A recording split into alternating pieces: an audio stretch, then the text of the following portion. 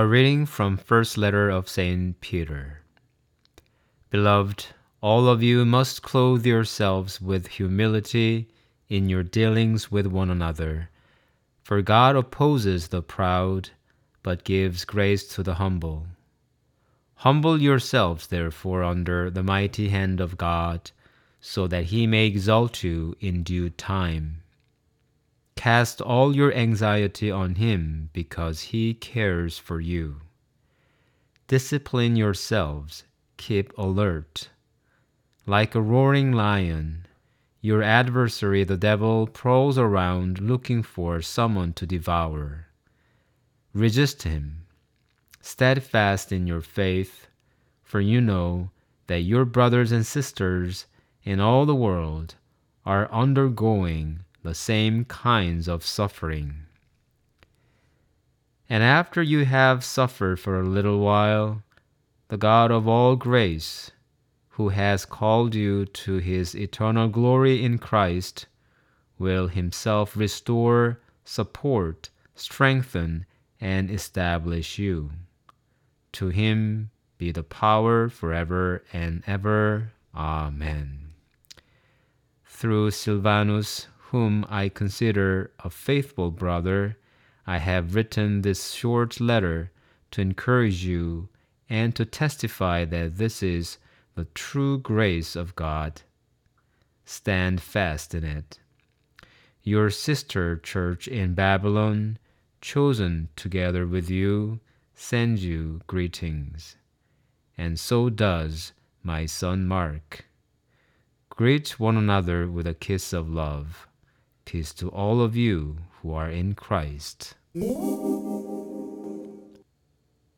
Many spiritual gurus these days teach people how to live with a peaceful mind and heart.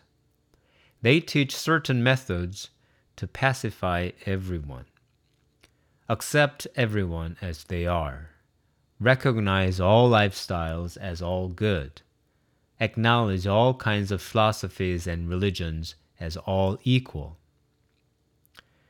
On the other hand, all the saints of the church lived lives of struggles, battles, torments, persecutions, and pains.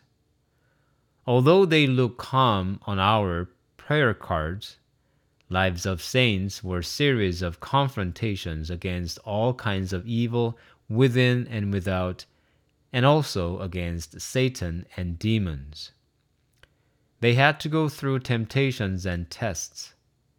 They had to battle against their own vices and weaknesses. You might not believe this, but saints are those who went to the confession much more frequently than average Catholics.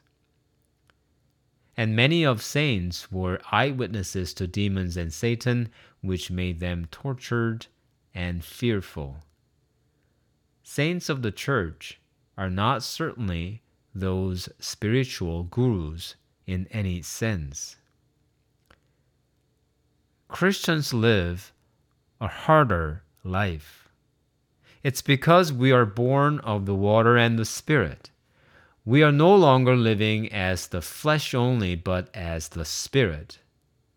An alert spirit always struggles with the flesh, as St. Paul teaches us. From the moment of baptism, we start struggling. The more spiritual we are, the more severe our struggles become. And Satan is always around to tempt us and to destroy us. Cast all your anxiety on him, God, because he cares for you. St. Peter consoles us in today's first reading. We are all struggling and suffering because the world hates us as it hated Christ first. Your brothers and sisters in all the world are undergoing the same kinds of suffering, St. Peter tells us.